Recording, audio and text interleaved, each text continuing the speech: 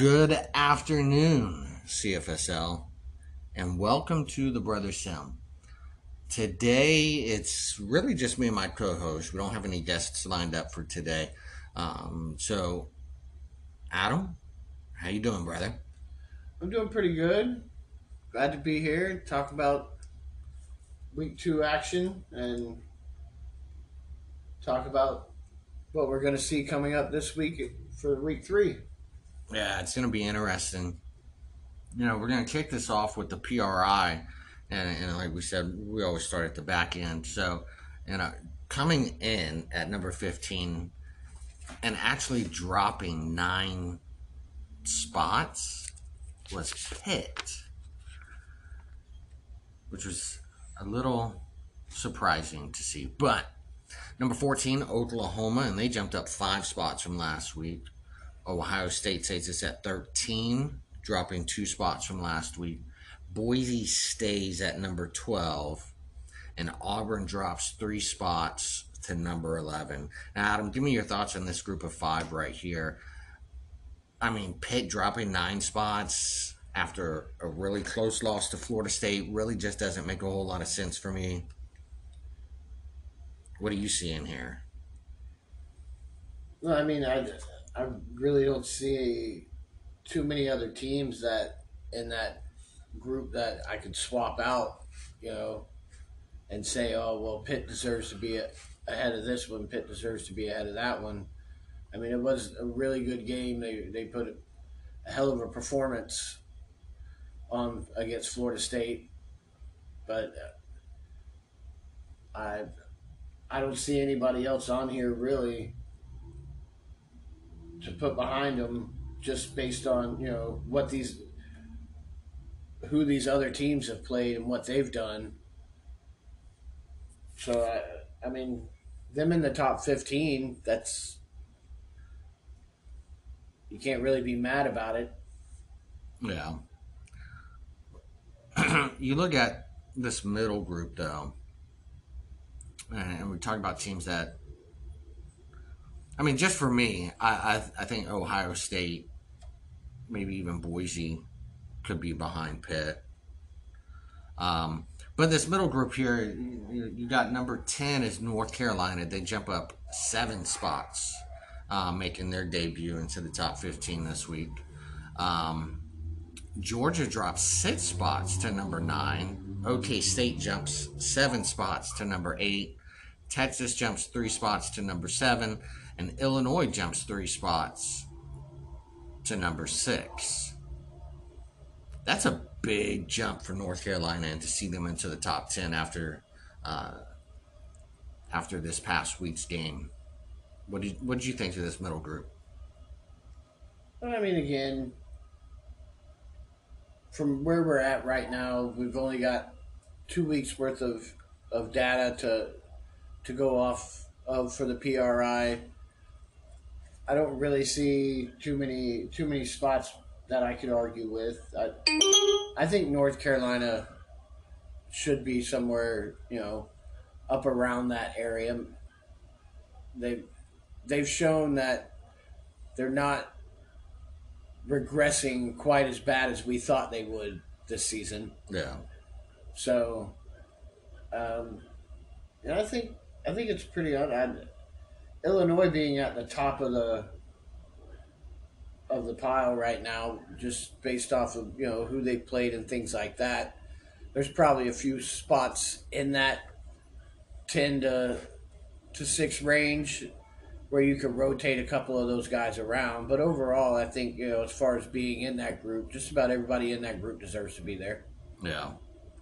And now we look at the top 5, and Notre Dame moves up 2 spots to number 5. Florida State actually drops 2 spots to number 4. Kentucky moves up 2 spots to number 3. Florida moves up 2 spots to number 2. And then Miami stays at number 1.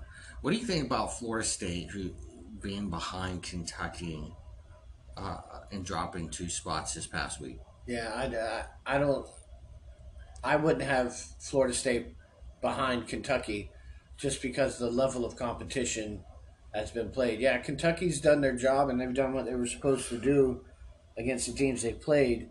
But that level of competition hasn't been the same level of competition that Florida State's had to go up against. Yeah. I mean, yeah, they played West Virginia and blew West Virginia out. But from what I've seen in the first 2 weeks, West Virginia is not where we thought they were going to be going into this season either. Yeah. They're not the team that, at least as of this point, not the team that we thought they were going to be going into this season. I mean, quite a few of us that have been on this podcast, and ourselves included, were pretty optimistic of West Virginia this season, and so far, I mean, they had a really close game with, what was it, Kent? Yeah. I mean, Kent, And then got blown out and by then got blown. Kentucky. Yeah, I mean, got beat mercifully, or unmercifully, should I say, by Kentucky. So I just, as far as level of competition, I'd have Kentucky in the top 5, but they'd be sitting at 5 Yeah. personally. Yeah, and then I think that's rightfully so. Notre Dame's played probably some tougher competition. FSU surely has played better competition. So yeah, I can definitely see that. Florida at number 2, I like it. Obviously, Miami's at number 1. The only team, I mean, they beat OK State week 1. They dethroned them, and you're the champs until you're beaten, and then that team becomes the new champ, or new number 1. We'll say that. Yeah, and they've taken care of business both weeks. Yeah, which brings us right into week 2 action, which kicked us off. Miami at Georgia. Miami comes away with that win, 51-28. What do you think of that game? I thought it'd be a little closer of a game. Yeah. Honestly, I thought Georgia was at a level, I felt like they would ascend to that next level this season, and that being, if that were the case, they would have held up probably a little better against Miami. I mean, that's a tough card to draw. That Miami team is just, they're so good. It makes you question if they're that good, or if the teams they're playing just aren't living up to their potential, ourselves included.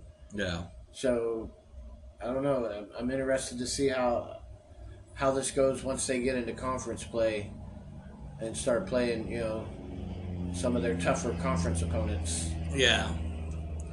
So the next game was Boise at Oklahoma State, and this was a really good game between two really good opponents. OK State takes the win 28-21, and we're not going to talk too much about this one just because it's our own game. But I got to give credit to Boise. They played a hell of a game. Yeah, their defense played very well. They showed up in that game and really pressed the issue to try and win it, and fall by one score. Moving on to UNC at NIU, 48-21 UNC. There were things that I liked in this game from North Carolina. Then there were things that I didn't like. I think defensively, UNC could have done a little bit better. I think this is a game where UNC should have come out in this one and won by more than, I get 27 points. It's a pretty good thrashing in the CFSL. But I almost feel like they should have mercied NIU to really make the PRI recognize how talented UNC really is.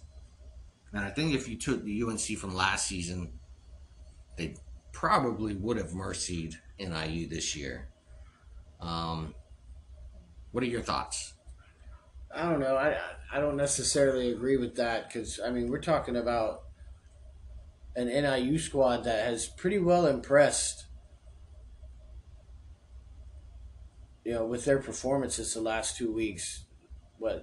They went with Georgia, held 30-15 with Georgia. Yeah. I mean Georgia only beat them by 15, and then they hung in that game very well, and put on one heck of a performance. I said it last week. Silent then just he's figuring things out. He's gotten better at game planning. He's starting to understand the way things are work in the league and what you need to do with what you have. And he's done a really good job, especially this season, of capitalizing on the talent that he has and utilizing it, should I say, probably a better way to say it, utilizing in the right way the talent that he has. And I don't know that it's just that North Carolina's not that good. I mean, heck, Georgia put up almost 30 points on Miami. Yeah. Miami only held them to 2 less points than what NIU held them to. I think it's not so much that these other teams aren't performing to their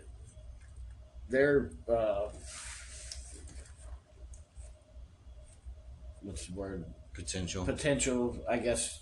Yeah, you could say potential. I think it's more so that NIU is just that good this season. Yeah, I can see that.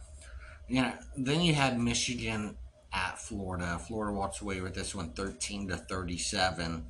24-point win for the Gators at home. This Michigan squad does not look the same as it did last season.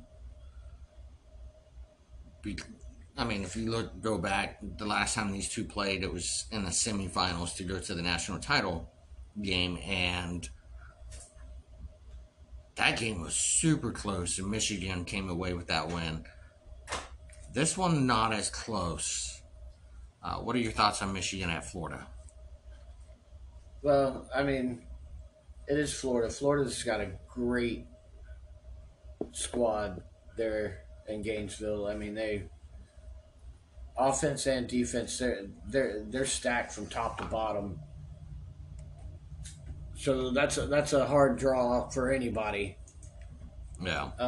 That being said, I think we all expected a little bit of a regression from Michigan. We talked about it before week 1, before the opening week, when we had Ike on here, and he thought that everybody was just bashing Michigan and trying to down talk Michigan, and I think we've seen that's not the case. We were just stating the fact that you don't have the roster that you had last season. Yeah. And you're struggling more against teams with comparable rosters now. Yeah. It's not Michigan sucks, bash him, Ike's doesn't know what he's doing, anything like that. That's not the case. You're at a season right now where you're in between, getting this new system of players in. You lost, some very key players from the old system as well, which, takes them up a whole nother level.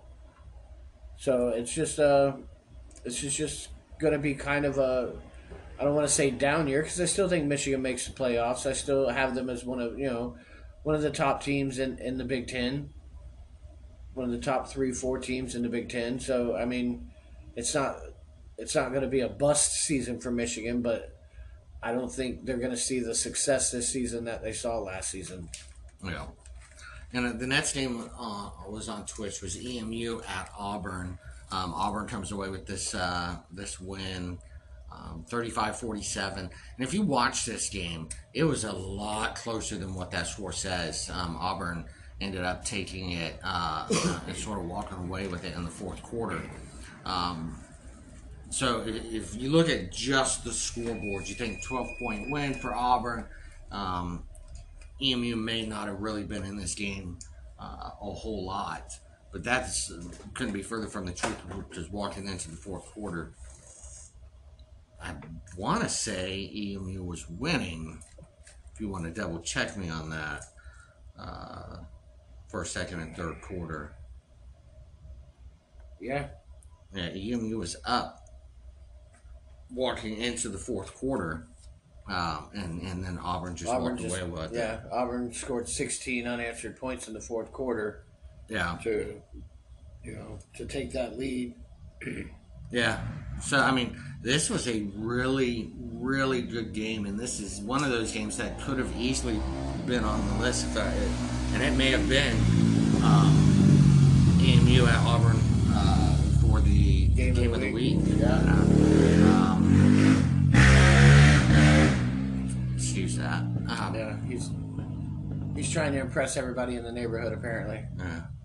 But I mean, kudos to EMU for a great game, and kudos to Auburn for pulling away a really big time win for them, because this would have been a game that, had they lost, I don't know if they would have been in the top 15. Yeah, possibly not. Certainly not where they were last week. Yeah, I mean, they probably would have dropped this week. But they were 10th or 11th this 11th week? this week. 8th last week. Yeah, they certainly wouldn't have. I mean, hell, the win made them drop. Yeah. So a loss would have definitely, I don't know if it would have put them out of it, but it would put them right up there at that 14, 15 spot. Yeah. What's your thoughts on the EMU Auburn game? Well, I mean, like you said, it started off neck and neck. They both come out of the first quarter. Each team scored a touchdown. EMU caught a little bit more fire in the second quarter. They scored 2 touchdowns to Auburn's 1. They did the same thing in the third quarter, but Auburn came to life a little more in that third quarter. The second half was when Auburn really started to assert themselves in this game. Yeah. Up until then, EMU was looking like they were going to walk away with it. Yeah. But Auburn scored 17 in the third quarter, and then went and scored 16 unanswered points in the fourth quarter. That's going to help you come back and overcome a deficit, especially when you're talking a 3 or 6 point deficit. Yeah. But it was a good game. It was. And move on to Wednesday night's games, and it's BGSU at Illinois.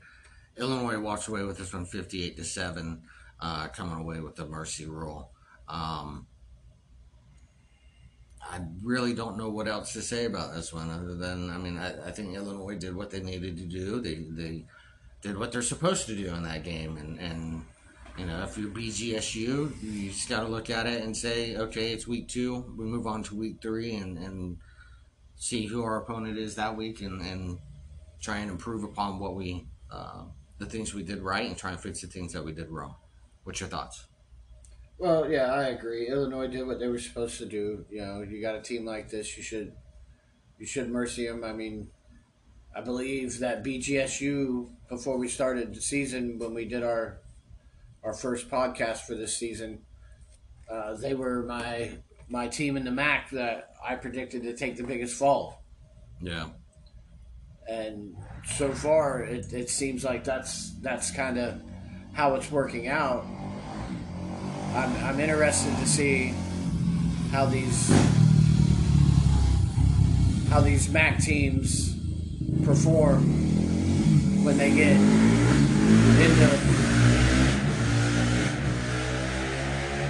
into conference play, and see how they do against competition that's a little more on their level. This was just a case of the big kid beating up on the little kid. Yeah, very much so. Um, on YouTube was Texas at Bama. I think that one was on YouTube. Um, this was a really good game between these two programs. And I think this is sort of the game we all expected it to be. Both of these are high-powered offenses that's going to just sling the ball and 77 times or how many times it was in that game. These are programs that's going to throw the ball down the field and see who can just outscore their opponent. And I think just it was a great game between these two programs, and Texas just comes away with the win, 36-30, a 6 point win for Texas. And like I said last week, if Texas beats Bama, is Texas back? What do you think, Adam? Well, I think the jury's still out on that. It was an impressive win for Texas, but again against an Alabama team that for the fourth week now. Well, this will be the fourth week. We're talking about how this isn't the Alabama team that we're used to seeing for the past few seasons. So, Texas ran 91 plays to Alabama's 57 plays. Yeah. Texas's defense did the job, and like I said before, it's last week or the week before, Texas last season, offense wasn't an issue with Texas. You have to worry about Texas scoring. You had to worry about Texas keeping the other teams from scoring. Their defense left a lot to be desired. Yeah. And I think they've done a really good job in the offseason moving some parts around and bringing some parts in to fill those holes and bridge that gap that they had on defense. And they're gonna get some good tests coming up in the next few weeks. That I think Alabama was a good game to show that they have improved. Yeah. But as far as Texas being back to being in the Final Four and things like that, I think the jury's still out on that. I do think with the way that this playoff system's set up, they will be a playoff team. I've got to see a little bit more from some really solid competition before I can say that they're a deep in the playoffs team, because there's going to be a bunch of playoff teams, but are you going to be a deep in the playoff type of team? Are you going to be in the quarterfinals, semifinals? That's what I still like to see a little bit more before I can jump on that wagon. Yeah. And going on the late games was Kent at West Virginia. And West Virginia walks out of this one 31-28. 3-point ball game. And this is what we were talking about earlier, where we feel like West Virginia might have fallen off this season. This is a Kent State team that's really good. And a lot of us have talked about it on the podcast, how Kent State is probably one of the top 3 teams in the MAC. The problem with it for West Virginia is they're not in the MAC. Yeah. And your roster should be, and probably is, more talented than Kent State's. And for you to come out and win this game by 3 points, I think that says a lot about Kent State and what they're doing at that program. But I also think it says a lot about where West Virginia sits this season. They really need to turn it around, and I think that this is an opportunity for them to look at this and say, okay, we squeaked to win in. We've got to change some things. So hopefully, Murph, you're out there listening. Hopefully you can dial that in. But Adam, what's your thoughts? Kent State at West Virginia. Well, yeah, like I said, we were all pretty high and optimistic about the this West Virginia team coming in this season. Murph had made some really good pickups in the offseason. They did a bang up job recruiting wise. I mean, hats off to them. Hopefully, in this game, he was able to see some of those holes that I noticed, and I'm sure that other ads and people in the league noticed. And can you move some pieces around? Can you make those adjustments to get yourself and your team to where everybody thinks expected you to be, should I say? Yeah. So I mean, and hats off to Kent State. They battled. They didn't go away. They came into this game knowing that they were playing a better team and did not let that phase them. Yeah. At all. And it's just I think the depth of West Virginia came into play in the second half of this game, because they were outscored 17-10 in a 3-point game in the fourth quarter. That was the difference. Yeah. Yeah. And then going on simultaneously was Pitt at Florida State. Tom has to take on back-to-back proteges, and when he took on Michigan in week 1, now Pitt in week 2 with Jay Bass. Phenomenal game plan by Pitt, and I'm super excited about what Pitt's doing this season.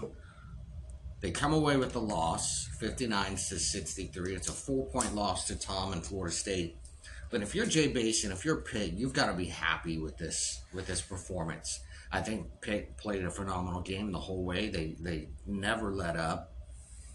They were in this fight the whole time, and it just came down to the last couple minutes of this game where Florida State was able to edge it out. But this is seconds, the last few seconds of this game. Yeah. I mean, this is a game that, one, is game of the week material. Oh, absolutely. And two, like I said, if you're Pitt, yeah, it stings to lose, but you played a hell of a game against a very good coaching staff, a hell of a game against a very good Florida State team. For me, what lost Pitt this game was allowing Agent P to have 200 and something freaking receiving yards as a tight end. Pushkarioff went off. Yeah, that's where they lost this game, was not able to contain all the weapons or minimize some of those weapons. And Agent P just went off and had himself a career game. Probably Offensive Player of the Week. Yeah, I voted for him just because, for a tight end to put it that kind of performance is just, you don't see that very often in this league. And I mean, we've had some great tight ends. Yeah. In this league, we have some great tight ends in this league right now that have probably, I'd say 95% of them never had a game like that. Yeah. I mean, but again, that's Tom, and Tom's going to find he's going to find that thing that gives him that mismatch, that gives him that advantage. And if feeding it to the tight end is what's going to do it, then that's what he's going to do. Yeah. My biggest takeaway from this, and it was a great game and offensive, showcasing. Yeah. Also showcased that defense. I think, both of these teams have a lot of holes on the defensive side of the ball, and I think a lot of teams took notice of that. Yeah, you're talking 122 points in this game. Yeah, it's a lot. Yeah, I think a lot of teams also took notice of the fact that both of these teams, Pitt and Florida State, they have some holes and some weaknesses to address on the defensive side of the ball. But offensively, they're firing on all cylinders, both of them. I mean, Florida State's had back-to-back weeks of what 50-plus fucking point games. Yeah. That's hard to do in this league against a good level of competition. You got guys who play MAC teams that didn't put 63 fucking points on the board. Yeah. Well, both teams. I mean, you look at Florida State, they're at 115 points on the season, and then Pitt sitting at 110 points on the season. Both of them have done really good job, a phenomenal job offensively. But when we look at the defensive side of things, Florida State's given up 108. Whereas Pitt's given up 76 points. So it's great that you're putting 115 points up in 2 games, but as Florida State's also given up 108 points in 2 games. That's an average of 54 points per game defensively, which probably has them near the bottom. Well, only one team has given up more points, and that's BGSU with 109. And then Toledo's right after them with 102. Florida State has some holes to fill on the defensive side. I think Tom recognizes that. He's going to obviously make the changes he needs to. But Pitt, I think, has done, for the most part, a really good job of giving up 76 points. Well, 63 of them came in this game. So that means they only gave up 13 points in the previous game. Yeah, I think both these teams have some holes to fill on the defensive side, but it was a great game. Yeah, and I think Pitt played Toledo. Yeah, something like that. And I mean, you're talking about the third worst defense in the league. So yeah. Well, are they third worst because of competition? Well, third worst as of right now, as far as points allowed. Yeah. Moving on to Thursday's games, you had to kick us off was Ohio at Clemson. Clemson takes this game by a 21-point lead, 38-17. I was actually a little surprised that Ohio played as well as they did against Clemson. I really thought Clemson would perform a little bit better than what they did, but on the same token, they won the game by 21 points. It's not a blowout like Mercy Rule, but 21 points is a lot of points in the CFSL. Yeah, it is against another P2 team, but you're talking about an Ohio team that got shut out the week before. So, by Ohio State. So, I don't know. Loki's got some things to figure out there at Clemson, because this was another team that we thought would take another step forward going into this season, and we haven't really seen that step forward. It's got remnants of the same Clemson that we saw last season. Yeah. Now, we talked about Ohio State, but, Ohio State and Oklahoma played. Oklahoma walks away with this one 42-30. When we talk about Ohio State, they beat Ohio, they shut them out, had a really good game. They played a competent game against a competent opponent this week.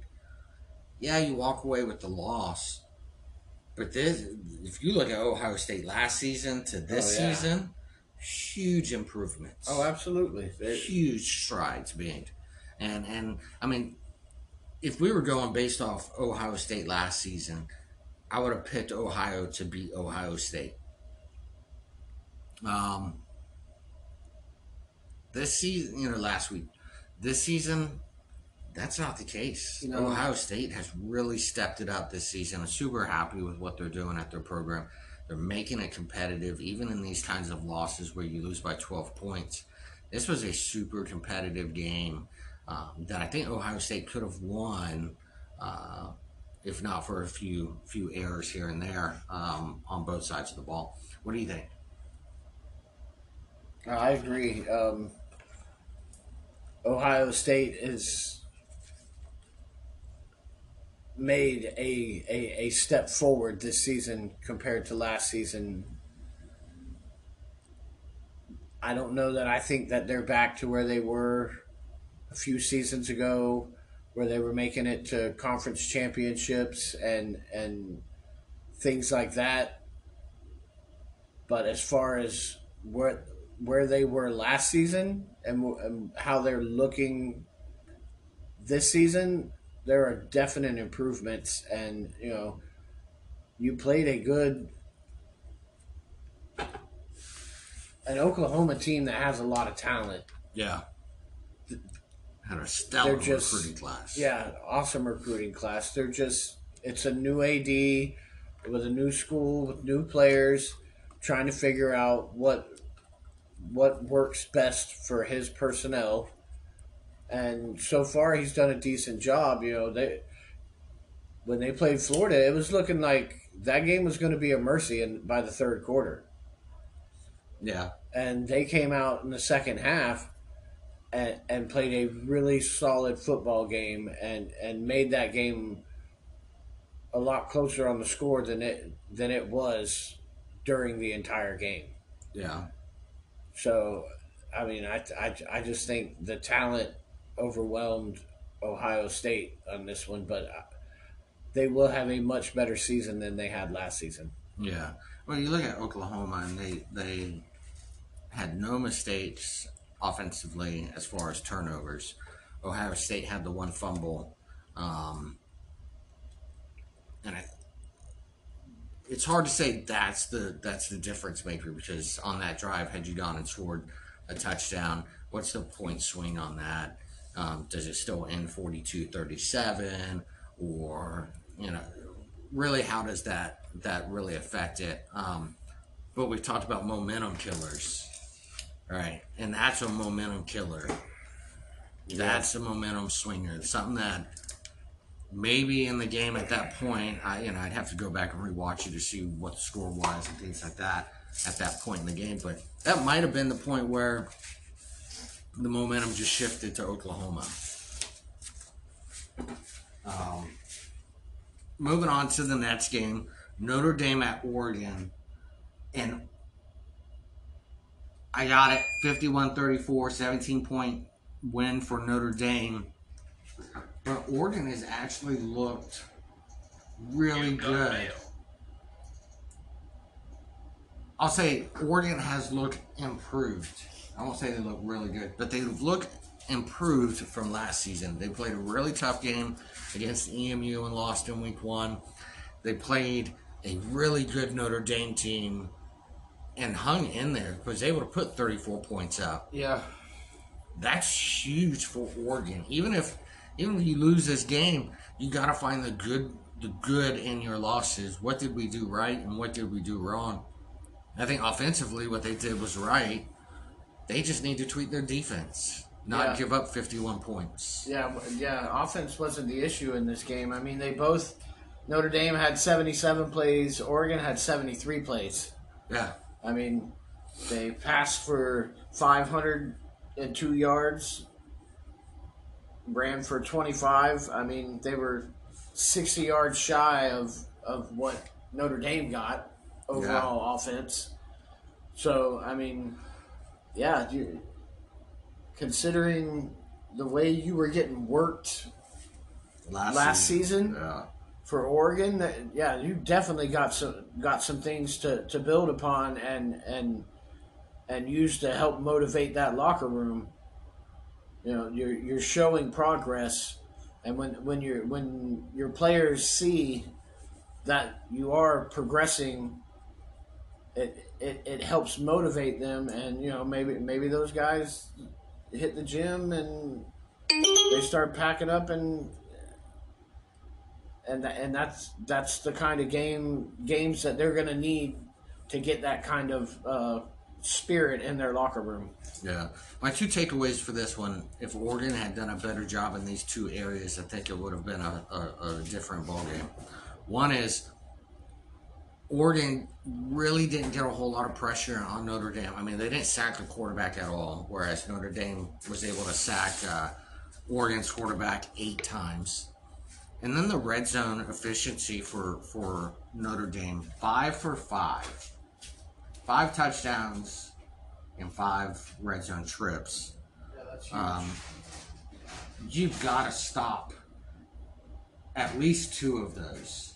And if you do, this isn't a 17-point loss. This is now an 11-point or potentially even a 4-point loss for Oregon. So I think if they clean up, if they can do a better job of getting pressure defensively and force some turnovers or force some sacks, Oregon would have looked a little bit more competent in this game. But I got to give credit to Oregon. They played a great game, even in the 17-point loss.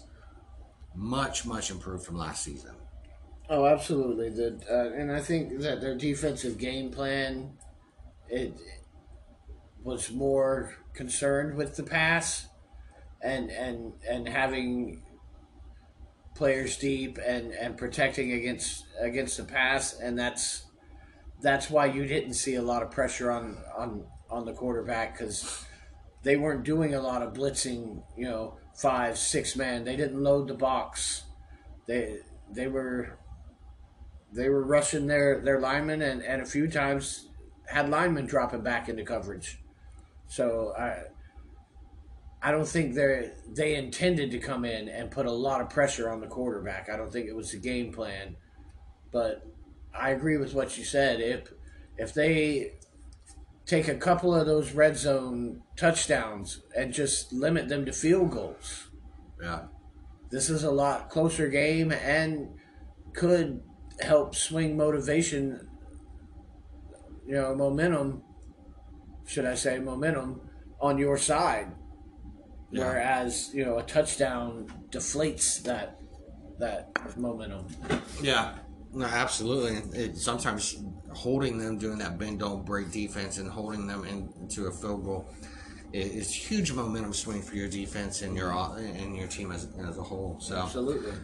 Kudos to Oregon for a great game, and kudos to Notre Dame for coming out with a good, impressive win in that one.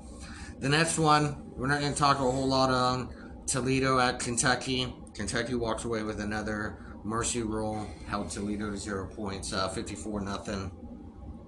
Kentucky just looked impressive from opening kickoff to when it ended. I just don't know what else to really say about that game. No, there's not a whole lot you can say. Kentucky came in with a far more dominant roster, and they just imposed their will on Toledo. And this game, Toledo should count their blessings. There's a mercy rule, because this game would have got way out of fucking hand. Yeah. No, absolutely. Rolling into week 2. Or excuse me, into week 3. Rolling out of week 2. Yeah, rolling out of week 2. And it's crazy to be sitting here talking about week 3 already. I know. We open up with Kentucky at Oklahoma State. And honestly, I got this game as a pick'em. And that's pretty much all I'm going to say on this game. This game right here, just from the sims that I have seen, the sims that the staff has ran, this is a potential game of the week game here. I mean, if you're gonna sit down and watch a game this week, this is going to be one of them ones that should be at the top of your list, because this is going to be a back and forth battle, and I think it's going to surprise a lot of people to see that this game doesn't have the scoring that you might think. I would not take the over in this game. Yeah. It's going to be a back and forth game with two defenses that really show their resolve in this game. I'm looking forward to this matchup. I think it's going to be an amazing game. Yeah.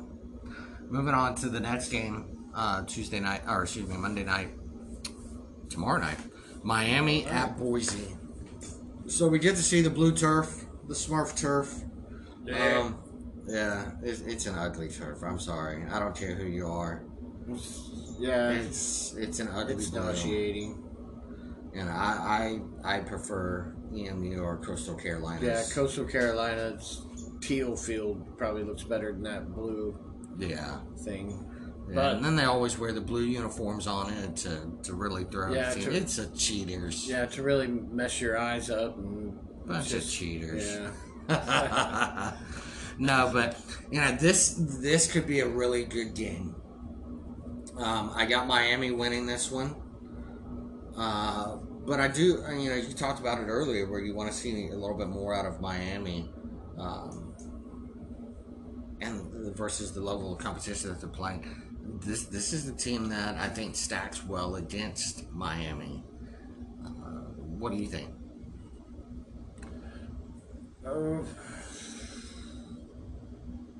I don't know.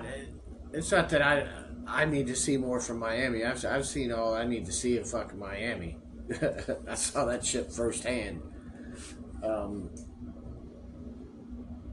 The question, I guess, is can Boise bounce back from their game against Oklahoma State and perform better against Miami than Oklahoma State did? I think that's what I'm looking to see here. I don't really expect Boise to win this game. But at the same time, Boise's that team that they'll lose every game that you expect them to win and be the one team that can beat the team that looks like nobody else can beat. Mm-hmm. In just a fluke game. I've seen it happen. Hell, I've been on the receiving end of it. Yeah. But I don't think Boise wins this game. I really, honestly don't think Boise has a chance to win this game. I'm curious to see if Boise can at least keep it close and make it a game. Can they hang with Miami for all 4 quarters? Which, obviously, we weren't able to do. Yeah. Moving on to Tuesday night's games. Florida State at Notre Dame. I have this as a pick-em just because of what we talked about previously with Florida State's defense being a little suspect right now. And does Tom make the necessary changes to control Notre Dame? Notre Dame's been on a roll offensively, defensively. They've done a really good job. When you look at Notre Dame, 629.5 yards per game. 95 total points offensively. Defensively, they give up a lot of yards, 506 per game. But they've only given up 75 points. When you look at so it's a 20-point differential.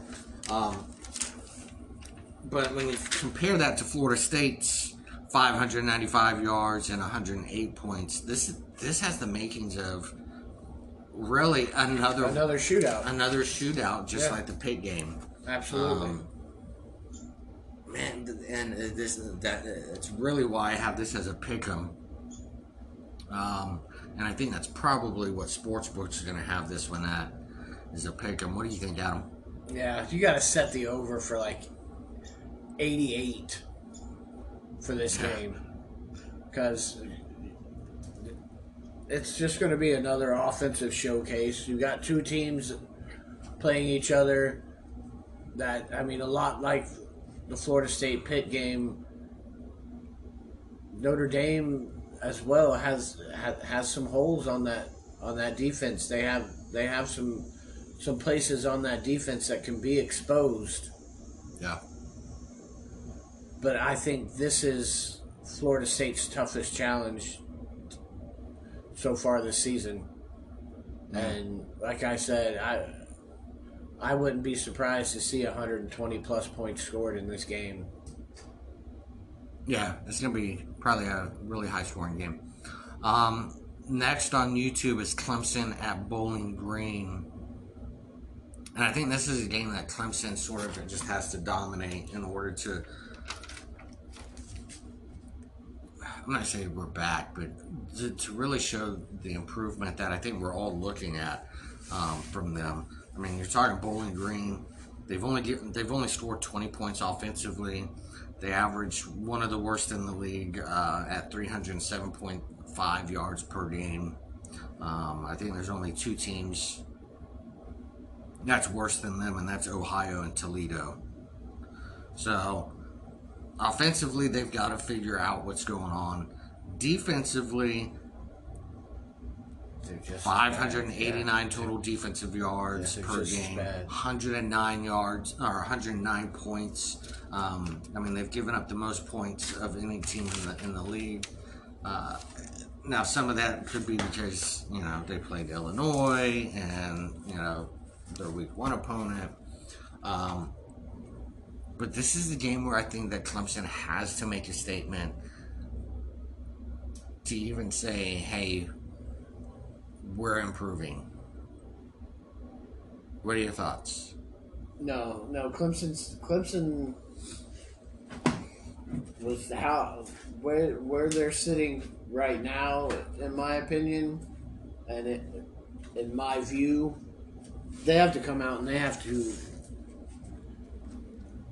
make a dominating statement here. They've got to beat BGSU, and they've got to do it in dominating fashion.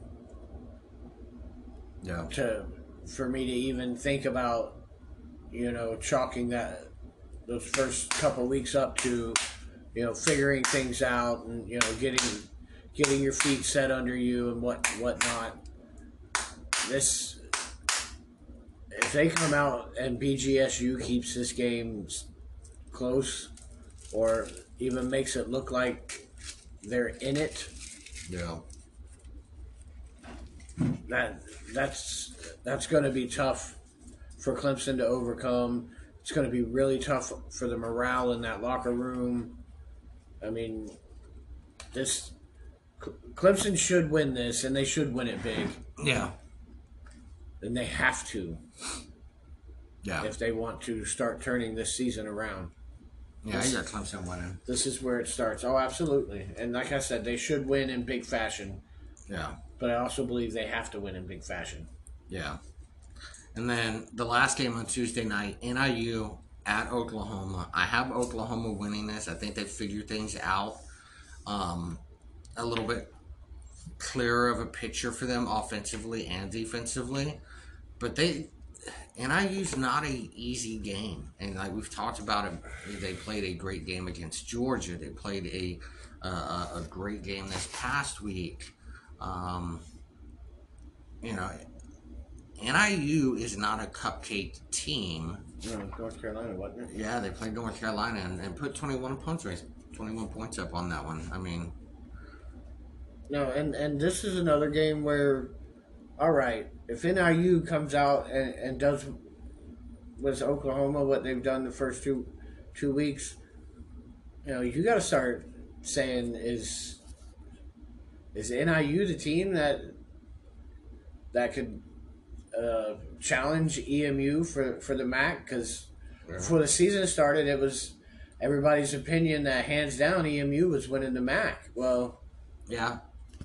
If NIU keeps playing like this against P3 teams or P2 teams and then goes in and runs through the MAC, I'd be damned if they're not, even if they don't win the MAC, if EMU wins the MAC. I don't know that I don't cast my vote for NIU to get the 16th spot, because they've shown that they can hang with some good programs. Yeah. And you've got a whole rest of the season to dial it in even more. I'm curious to see how EMU does against another high level roster. NIU, but yeah. Or NIU. Sorry. Yeah, and I got Oklahoma winning this one. Yes, I think so. I think they win by, at least 3 scores. But if NIU can come out and put 21, 28 points up on Oklahoma, make this a If they can keep it a two-score- two-possession game, yeah, that's fucking huge. It'd be really big for that program. But yeah, definitely a program that could be competing for a back-to-back MAC title. Yeah, absolutely. So.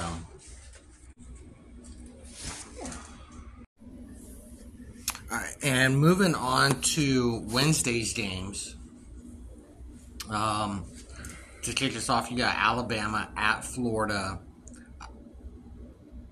Man, I got Florida winning this one, and I really don't see it being overly a close game.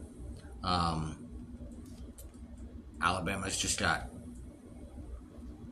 I mean, after that Texas game, watching that game, they've got some holes. And with the wide receiver core that Florida has, Tatum Washington and Cass, like Freddie Chin.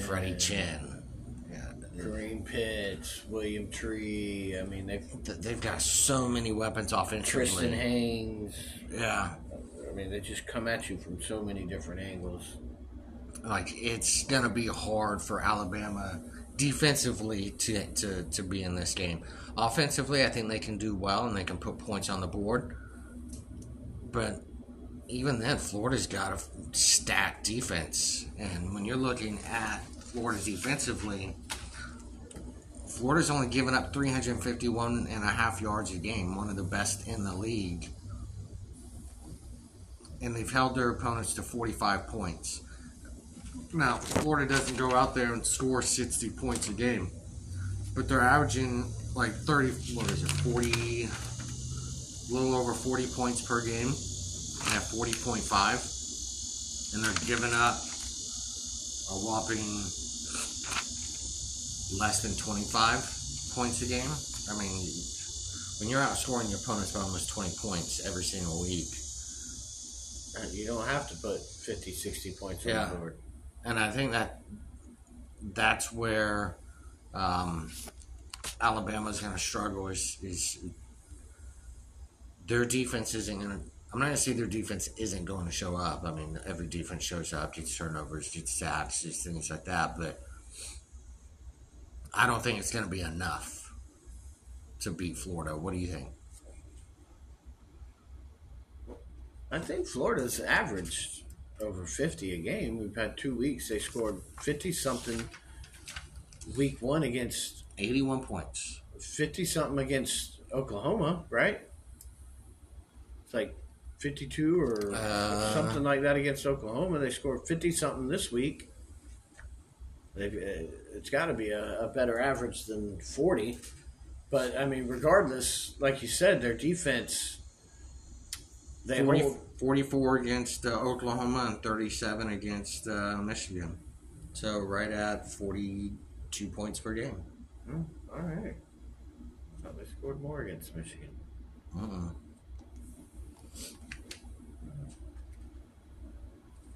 Yeah. Well, either way, for Alabama, this is one of those games where if you don't like what everybody's been saying about Alabama this season and going into this season, well, this is a game where you can turn that around and start to prove some people wrong or open some people's eyes to a different perspective.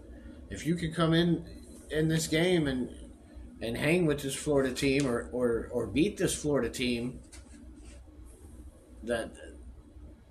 that's going to be huge for you.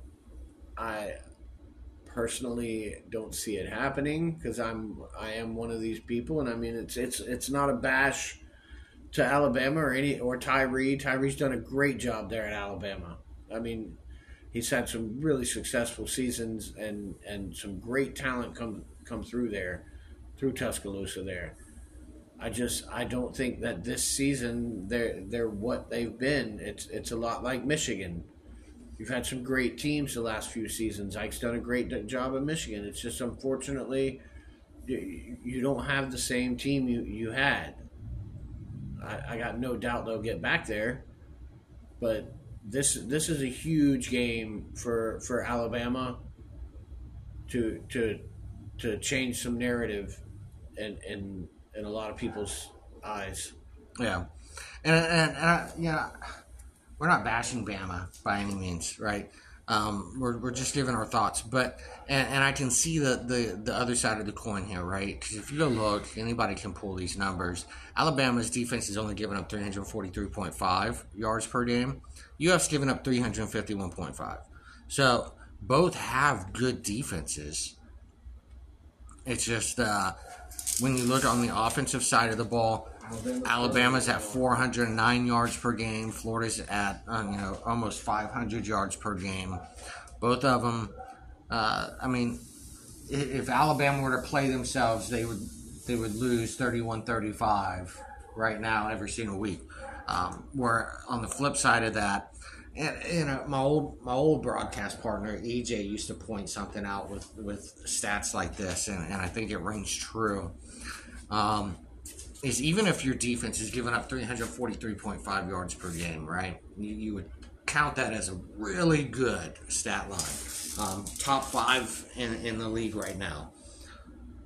But when you look at 343.5 yards per game and 35 points per game defensively given up, it's usually indicative that the offense isn't able to move the ball past the 50-yard line very efficiently. And so the opponent has a very short field to work with every single week. Now, if by chance they were giving up 343.5 yards per game and giving up, say, 20 points per game, it's a different story. Because now it's really not that they're giving up a bunch of points and they're giving up short fields.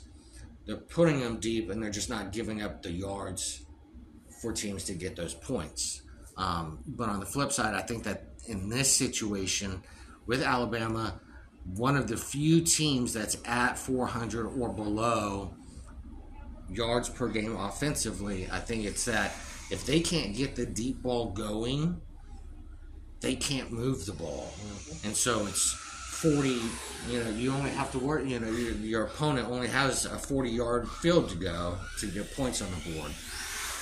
And I think that's the situation that Alabama's in. So if you go back and look at it and try and say, oh, you didn't dive into the numbers. No, we do. You've got mail. It's just this is that point where for Alabama, yeah, you have a really good defense. Or is it that you have a really good defense, or is it that your opponent has a very short field to work with? We did that a lot last season. We played the field position game, and it worked to our benefit. Yep. I mean, we had several games where we barely broke 300 yards of offense, but we put 40 points on the board, 40-plus points on the board. That's because we're starting at the 40, the 45 of the opposing team, That's when you have a short field to work with like that. It's hard to get yards. Yeah, and you're busting, touchdowns out of, 2, 3, 4 plays, and you're in the end zone.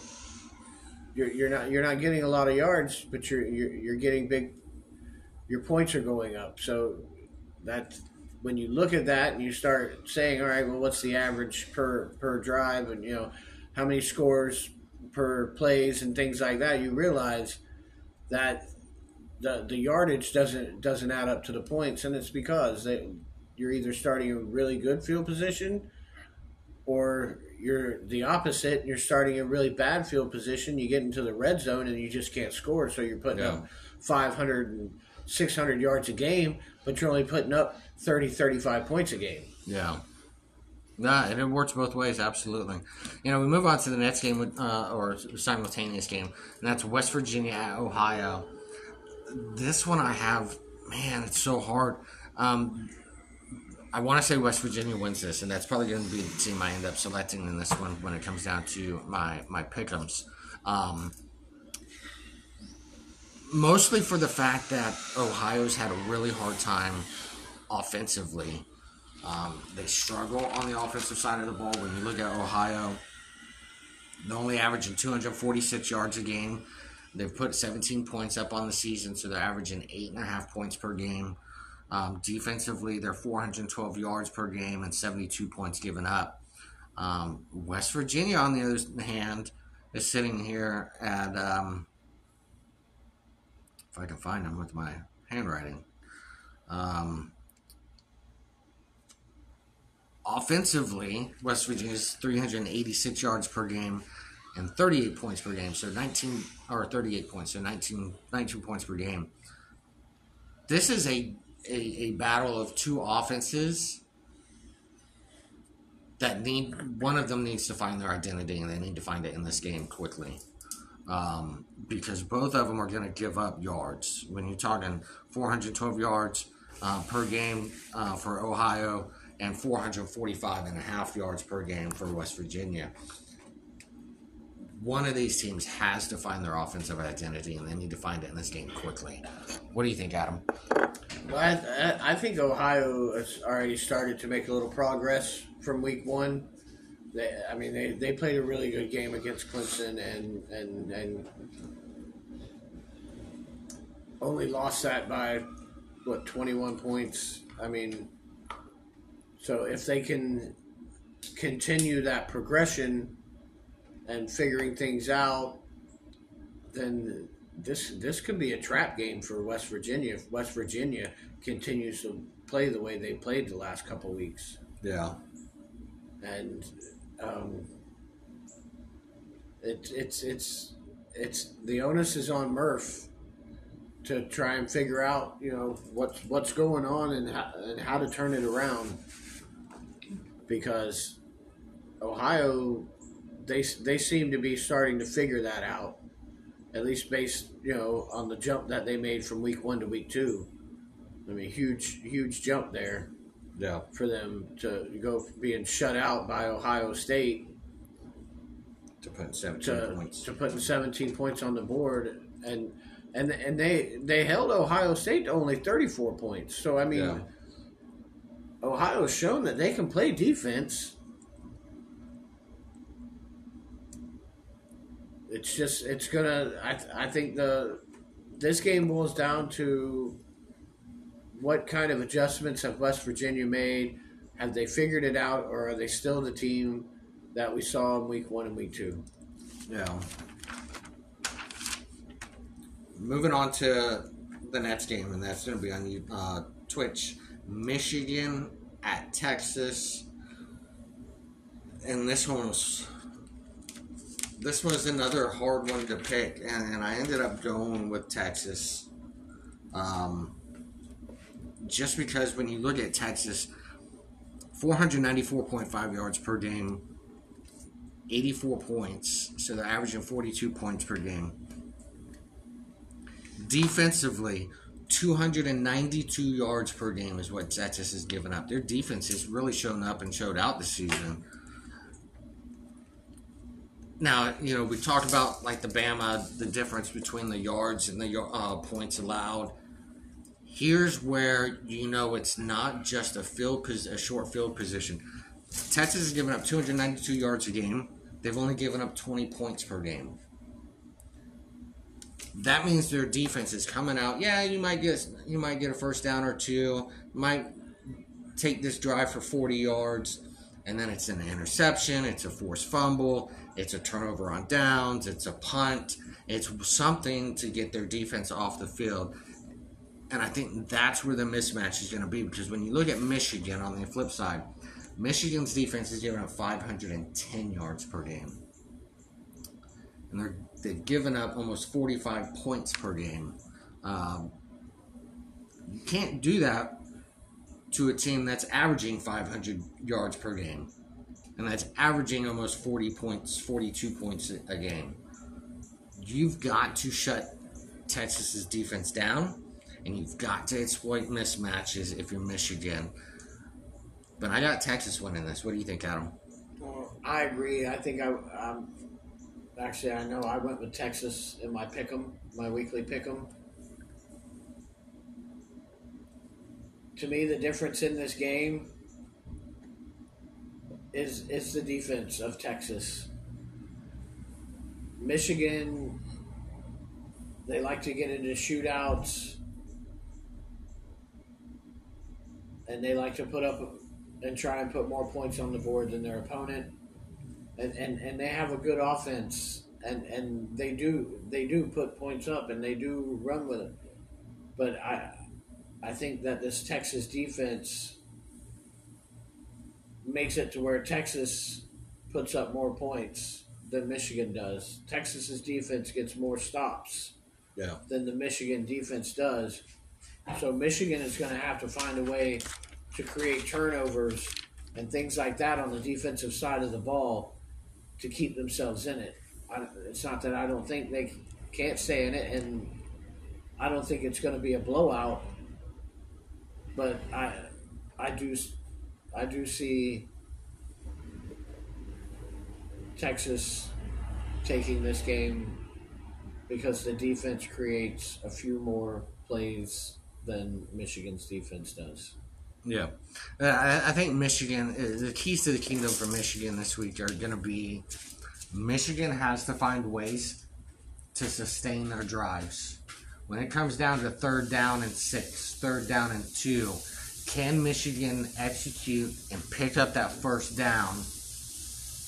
Because we really haven't seen what Texas's defense looks like when they're on the field extended amount of times throughout the game, and then it comes into the fourth quarter. They haven't been tested that way yet, and that's sort of Michigan's bread and butter. Last season, the season before, and I'm sure that's just Ike's mentality is we're going to grind you down. Can Texas defense hold up against that kind of mindset? They need to apply a lot of pressure to Avery Ware. Yeah. Force him to make some mistakes. Yeah. Moving on to the last game of Wednesday night, and that's Pitt at Toledo. I've got Pitt winning this one, and I got Pitt winning this one big. Yeah. Pitt has changed the course of that program. Base has done a phenomenal job this season. When we talk about Pitt, West Virginia, North Carolina, Clemson, Ohio State, teams that were barely missing the playoffs or missing the playoffs last season, or they barely made it into the playoffs. Pitt has had the most turnaround as far as success goes from last season to this season. I mean, Pitt has done a phenomenal job on both sides of the ball, really. When you look at it, 595 yards per game. They've offensively 110 points. You're talking 55 points per game. Defensively, they give up a lot of yards, but they have a bend don't break sort of mindset on their defense. 539.5 yards per game. That's a lot to give up. But they've only given up 76 points. So a little over 38 points per game. Mm-hmm. Whereas Toledo struggles offensively. 192 yards per game. The only team in the league under 200 yards per game. And they've only scored 10 points on the season, so they're averaging 5 points per game. They give up 552 yards per game, and they've given up 102 points so far. Toledo, it's not your season. It is what it is. Pitt wins this one, and Pitt wins this one big. Yeah, I agree. Pitt is one of those teams in that group of 4 or 5 teams that we talked about for the last couple seasons, that their AD's starting to get the pieces in there and this and that. And then last season we were talking about, all right, now these teams can make that next step next season. And I look for these teams to be playoff teams and contenders and teams you don't want to see on your schedule.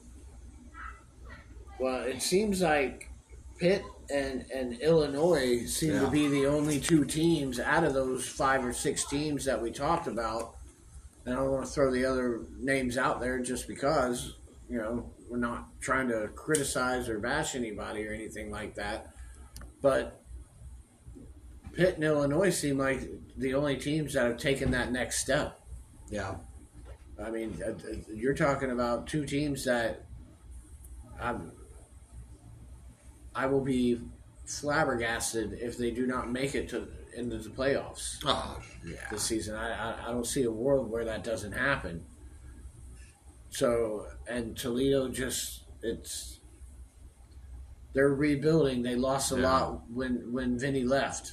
Yeah. And he took a lot with him when he left. So it's just a hard row to hoe right now for that head coach of Toledo, trying to basically rebuild that program. Yeah. So this game's going to get out of hand, and it's going to get out of hand fast. Yeah. I think Pitt comes out and it's just Yeah, that's and you're playing them after a close loss. loss to Florida State against his mentor, his Jedi Master Tom. So yeah, this is just it's going to be a bad day to be in that Toledo locker room. Yeah. Moving on to Thursday's game, kicking us off, North Carolina out at Auburn. Now, this is a game that I could see being a pick'em. I personally, I think North Carolina edges this one out in a very close game. When we're looking at and we're comparing these two programs, UNC's given up 89 points, or excuse me, has put on the board 89 points. Auburn, 102 points. Auburn's offense clicks. Their defense, 512 yards per game. 55 points given up. Now that's impressive. 55, when you're giving up 512 yards per game, but you're only giving up 26 points per game, or 27 and a half points per game. It's a bend, don't break defense mentality. When we get into the red zone, yeah, you can have 80-yard drives, but once we get into the red zone, we're shutting you down. I think that's where West Virginia can capitalize, because Auburn, UNC can capitalize, because here's the thing about UNC. 494.5 yards per game, 89 points scored. UNC's defense doesn't give up as many yards, and they don't give up as many. Actually, they're about on point with Auburn as far as points given up. So this is going to be a testament to, can UNC capitalize in the red zone? Because they're going to be able to get their yards. They're going to be able to get into the red zone. Does Auburn's bend, don't break mentality continue? I think this is a game that could go either way. I'm siding with UNC on this one. What do you think, Adam? Yeah, I think UNC is too much for Auburn in this game. I think UNC takes it. I think that this is a 2-possession game here. Auburn, just from what I've seen in the last 2 weeks, all the numbers aside, from what I've seen from each of these teams and the level of competition that they've played and the way they performed, I think North Carolina gets the nod on this one, and I don't think it's a super close game. Like I said, I think it's a 10 to 14 point game. I got this by, I'd say, possession.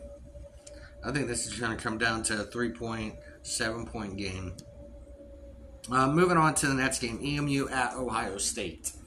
Now, EMU has already pulled off one upset this season. They almost pulled off a second one with beating Auburn. Do they get a second upset this week?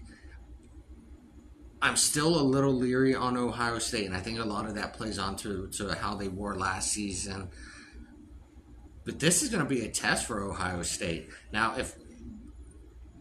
and I say that because if they pass this test, I think we're now looking at Ohio State in a different light, right?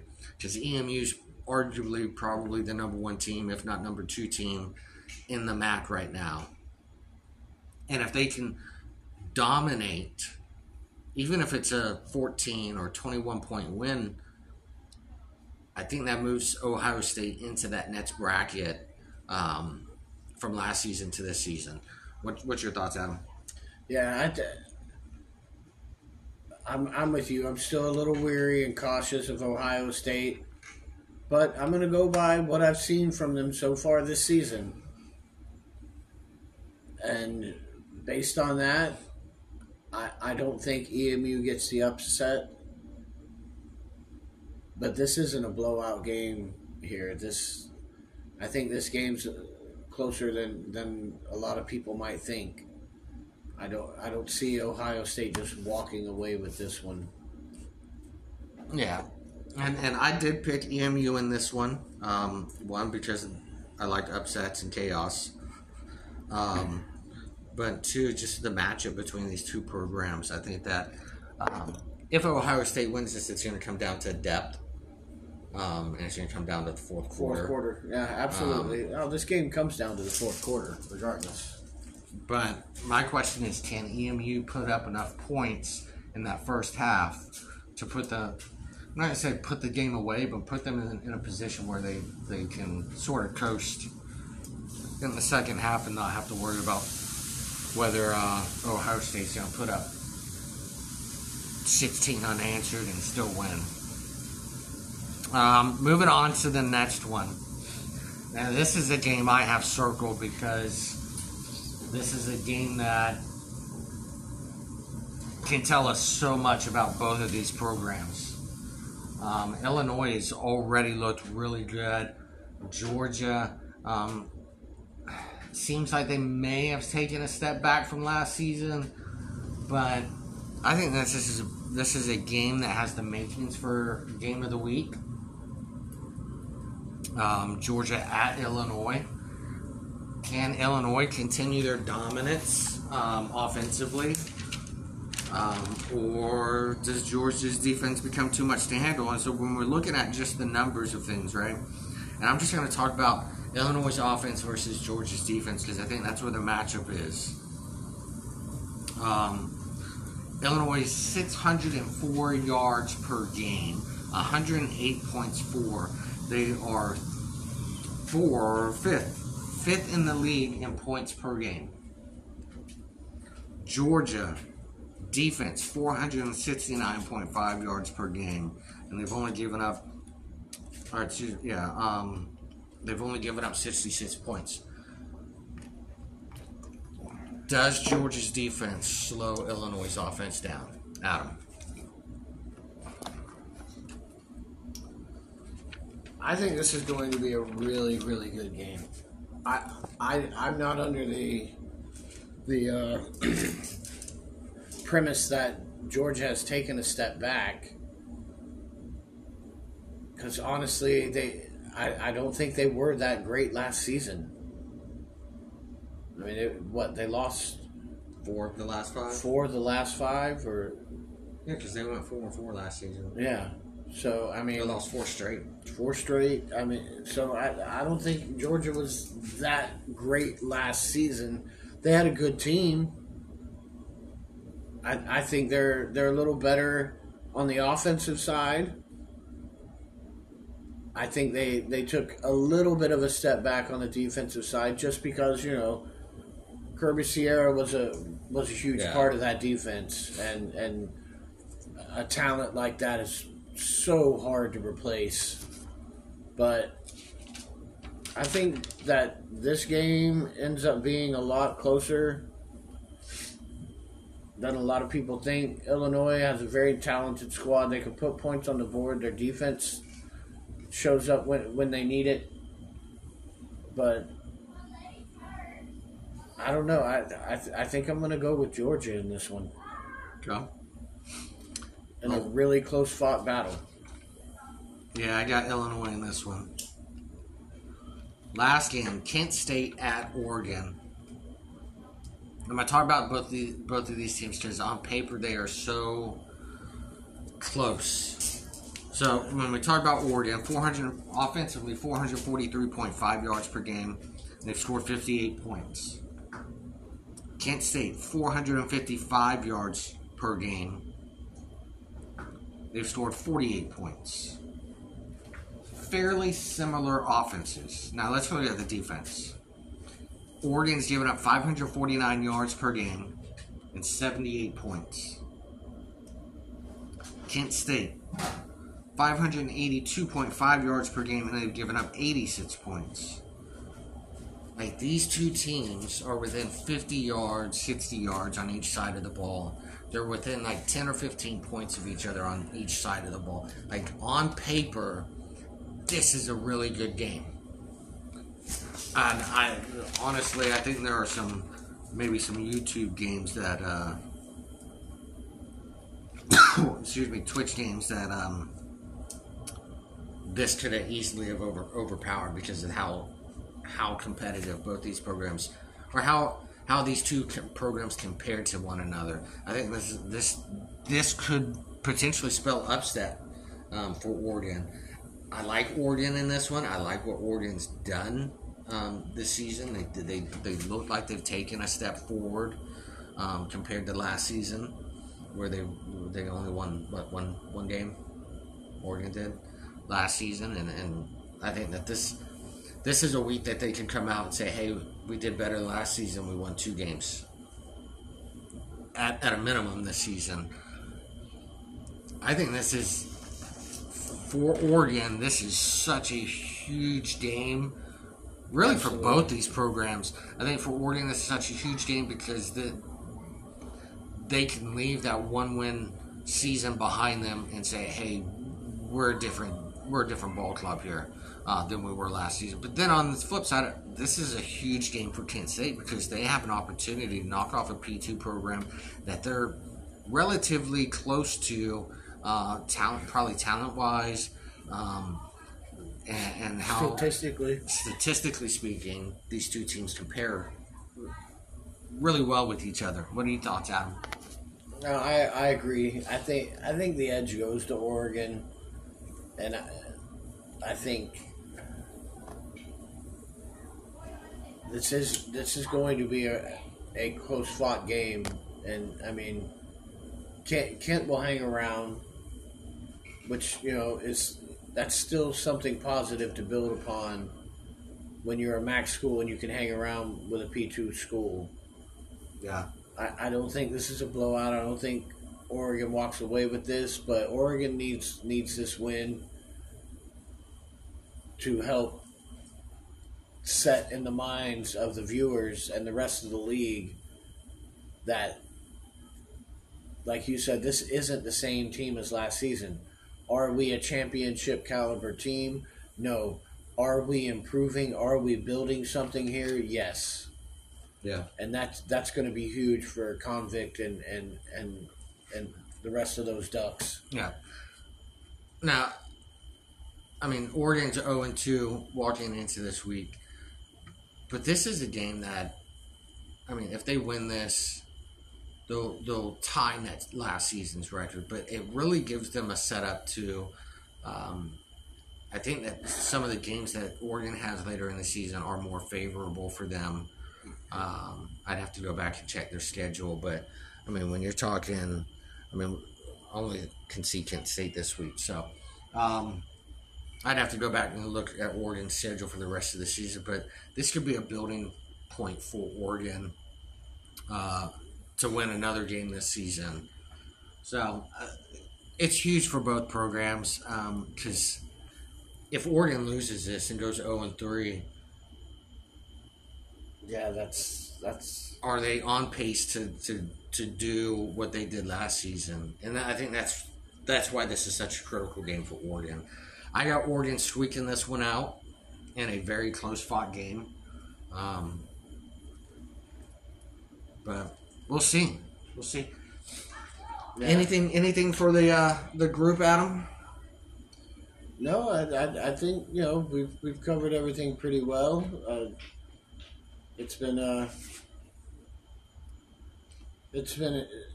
good to have a podcast where we're we're not here for 4 hours. 3.5, 4 hours, yeah.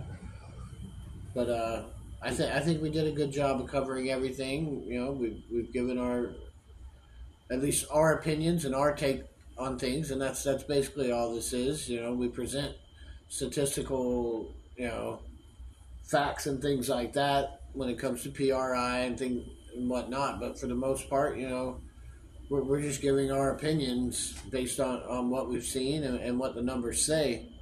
So I think we've done a pretty good job of that. I think we're pretty accurate with a lot of our picks. We disagreed on a few of them, but that's what you do.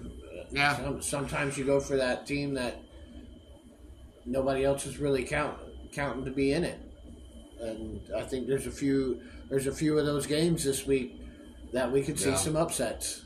Oh yeah. Absolutely. I'm super excited to see this week of play because there's some really good matchups. Oh yeah. Adam's ready to get this podcast wrapped up so he can go eat his pork steaks that he's got on the grill. So we're going to wrap this up so he can go do that and enjoy his delicious dinner. Thank you for tuning in, CFSL, to the Brother Sim. Greatly appreciate you giving us a listen.